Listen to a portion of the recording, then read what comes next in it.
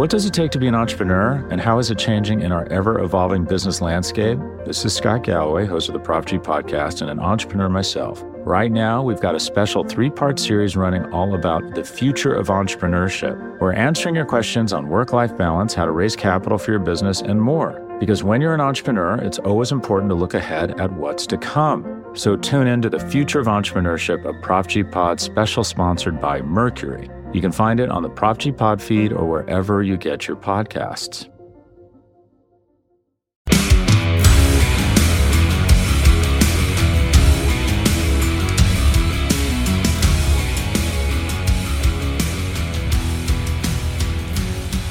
In some cases, one may truly be the loneliest number. When it comes to Braves fans, the number one is actually the magic number and the happiest number that they have seen in a while. The Braves' magic number is now 1 after an impressive 7-2 victory over the Philadelphia Phillies on Wednesday night at Truist Park. Welcome to the Daily Hammer, your daily news source when it comes to the Atlanta Braves as part of the Talking Chop Podcast Network. My name's Shawn Coleman. You can find me at StatsSAC on Twitter. You can also find the show, The Daily Hammer, as well as the Talking Chop Podcast and the Road to Atlanta Podcast, all on the Talking Chop Podcast Network, at TalkingChop.com and at Talking Chop across all forms of social media. When it comes to the Braves, here's the latest from Atlanta. So Atlanta certainly on Tuesday night was able to produce an impressive victory in what was a pitcher's duel. Only 7 combined hits in the game between the Braves and the Phillies. But thanks to Jorge Soler, an outstanding pitching performance by Charlie Morton, and the Braves being able to hold on late, they were able to win 2-1 and cut their magic number down to 3. Well, with that outcome happening on Tuesday night, the confidence level in the pitching matchup for Wednesday night had to skyrocket for the Braves, as they knew they had the upper hand when it came to starters on Wednesday night with how well Max Fried had been throwing as of late. Max Fried versus Aaron Nola, and it certainly started off well for the Braves. 2 early runs in the first inning, including an RBI single for Austin Riley. In the top of the second, Max Fried did run into a little bit of trouble, not all to his own doing, but the score wound up being 2-1. Eddie Rosario then connected with the double to make the score 3-1, and from there, though the Phillies did make the score 3-2, Austin Riley delivered a 2-run double in the 7th. Dansby Swanson followed it up with a 2-run single, and the Braves won by the score of 7-2. Max Fried was absolutely phenomenal. 7 innings pitch, only the 2 runs allowed while also striking out 6 batters. And the big thing for Max Fried is that once again, 9 ground ball outs to only 3 fly ball outs. He was able to produce 15 of the 21 outs that he got via strikeout or ground out. And that's a big thing for Max Fried. When he has that much of a distribution of outs being on the ground or through strikeouts, that's why he's been so successful in the second half of this year, and that's why he continues to form one heck of a 1-2 combination with Charlie Morton as a duo of aces for the Braves to take into the playoffs. But another big narrative that came from this game was that the offense definitely improved from Tuesday night. We talked about the fact that it was Jorge Soler and Dansby Swanson stepping up when Freddie Freeman, Ozzie Albies, and Austin Riley went a combined 1 for 11. Well, Wednesday night, both Austin Riley and Ozzie Albies got going once again. 5 combined hits between Riley, Freeman, and Ozzie Albies. 4 runs scored, 3 RBIs for Austin Riley. That added to the fact that Dansby Swanson had 3 hits. Jorge Soler reached base 4 times and had 2 runs. The Braves' overall depth shined last night. And it's one thing to say that a team has offensive depth because any one player can step up on any given night. And that certainly is an aspect of this Braves offense. But the reason why the Braves depth may be a bit more quality than that scenario is the fact that you've got some consistency with a lot of guys in this lineup. Though Dansby Swanson certainly had a big slump going for much of September, over the past week he really has stepped it up. He contributed some big at-bats in Arizona.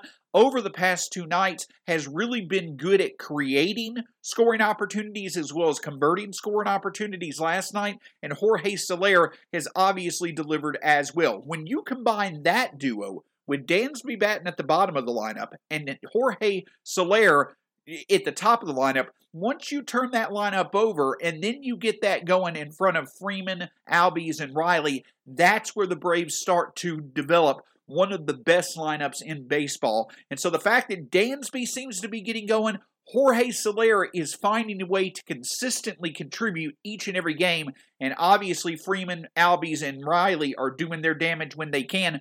Combined with the big hits from players like Eddie Rosario and Adam Duvall, you've now got a lot of depth for the Braves to work with each and every game, and that certainly shined through tonight. So the end result is the magic number is 1.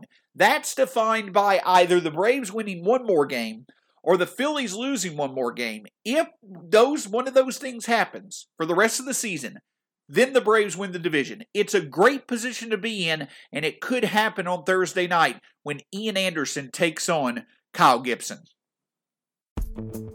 Vacations can be tricky. You already know how to book flights and hotels, but now the only thing you're missing is, the actual travel experience. Because is it really a vacation if you're just sitting around like you would at home? You need a tool to get the most out of your time away. That's where Viator steps in. You can book guided tours, activities, excursions, and more in one place to make your trip truly unforgettable. Viator has over 300,000 travel experiences to choose from. Everything from simple tours to extreme adventures and all the niche, interesting stuff in between. So you can plan something that everyone you're traveling with will enjoy. Real traveler reviews give the inside scoop from people who already been on the experiences you're considering, so you can plan with confidence. Free cancellation helps you plan for the unexpected. And 24/7 customer support means you can travel worry-free. Download the Viator app now and use code Viator10 for 10% off your first booking in the app. Find travel experiences for you. Do more with Viator.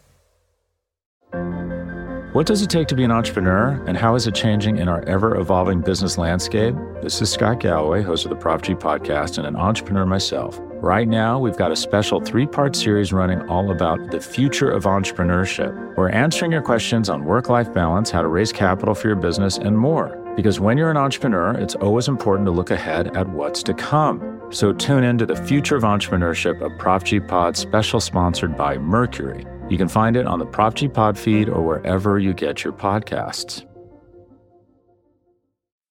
Yesterday on the Daily Hammer, I had mentioned that the Braves announced that Shea Langeliers was the minor league hitter of the year, Bryce Elder won minor league pitcher of the year, and that both Langeliers and Spencer Strider, who overall may be the surprise star of the year on the farm for the Braves, but all three of Langeliers, Strider, and Elder are now in Gwinnett to finish out the season with the Stripers. Well, of course, Spencer Strider made his debut for the Stripers earlier yesterday, and went a full inning, struck out each of the 3 batters he faced, hit over 100 with his pitches. And one of the narratives that we're starting to see gain a little bit of steam, and also has some logic with it, is could Spencer Strider be a potential bullpen piece for the Braves once the playoffs start? That'll certainly be something to watch over the next week. This isn't unprecedented, right? This isn't unprecedented for a young pitcher, especially a flamethrower like Strider, to make his major league debut as potentially being a critical piece of a postseason hopefuls of a playoff team's bullpen. Obviously, the most famous example of that was Francisco Rodriguez, K-Rod, 19 or 20 years ago, for the Angels. I'm not saying that Spencer Strider is the next K-Rod, but I am saying that there is some logic and some sense in the idea of Spencer Strider's strikeout potential and velocity being a needed element for the Braves in the postseason. We'll see if that comes to fruition, but if Strider keeps putting together performances like he did today, he certainly can make a case for himself to be considered for the Braves' postseason roster. But the focus for everyone shifts to tonight's game, and that will put Ian Anderson on the mound for the Braves against Kyle Gibson for the Phillies. Now, when it comes to Ian Anderson, it obviously has been a bit of a mixed bag since he arrived back from being out for 6 to 8 weeks due to shoulder fatigue that kept him out of the Braves rotation since the start of the second half to early September. But coming back, Ian Anderson has made 5 starts. And while there has been mixed results, he certainly has been a bit more hittable than he was earlier this year. And overall, he's been less effective. Despite the fact that he started in his first 2 starts, he had no strikeouts. Over his past 3 starts, Ian Anderson has produced 24 strikeouts to only 5 walks. And a big development from his last start in Arizona is the fact that he did not allow a home run. Only 1 walk, 8 strikeouts over 7 innings, one of his better starts this season. And much like Charlie Morton, as well as Max Fried, Ian Anderson has seen plenty of the Phillies this year. This will be his 5th start against Philadelphia this season. Overall, 2-2. 2 very good starts. Other starts, in the other 2 starts, he gave up 3 or more runs. But perhaps one of his best games of the season was in June, where Ian Anderson was absolutely dominant for the Braves at Citizens Bank Park in Philadelphia, but unfortunately the Braves lost it in the end because the bullpen gave up the lead. But it's been a mixed bag for Ian Anderson this year against Philadelphia. However, he overall has been effective enough for the Braves to feel confident that they should be able to put together enough offense to support him. In terms of Kyle Gibson certainly was one of the more pleasant surprises in the first half of this year for the Texas Rangers and baseball with how well he pitched. But since Kyle Gibson has arrived in Philadelphia at the trade deadline, his ERA has jumped up nearly 2 full runs from around a 2.87 ERA with the Rangers to now a 4.87 ERA with the Phillies. The thing, though, is that according to FIP, as well as the other, supporting analytics, it's not really that Kyle Gibson's effectiveness has changed. He still seems to be a pitcher at the same level of effectiveness in Philadelphia as he had with the Rangers. It's just been some bad luck that Kyle Gibson has ran into. It was always expected for him to regress a bit, but regression plus bad luck may make Gibson's numbers in Philadelphia seem a bit worse than they actually are. However, he certainly is someone that has struggled in September. In each of his 5 starts so far, he has allowed, or in each of his last 5 starts, he has allowed 3 or more runs each time out. So the Braves have to feel confident that with Ian Anderson on the mound, especially after his last start, they're going to be able to find enough opportunities against Kyle Gibson. And with how well the Braves have been at creating and converting scoring opportunities over the past 2 games, there's a good bit of confidence the Braves can clinch the division tonight. Of course, we're hoping that that's the case. And no matter what occurs, we're going to have you covered tomorrow here on the Daily Hammer, just one part of the Talking Chop Podcast Network that also includes the Talking Chop Podcast and the Road to Atlanta podcast. You can find all the great podcast content at TalkingChop.com and at TalkingChop across social media. My name's Shawn Coleman. You can find me at StatsSAC on Twitter. Go Braves, and we'll talk to you here soon on the Daily Hammer.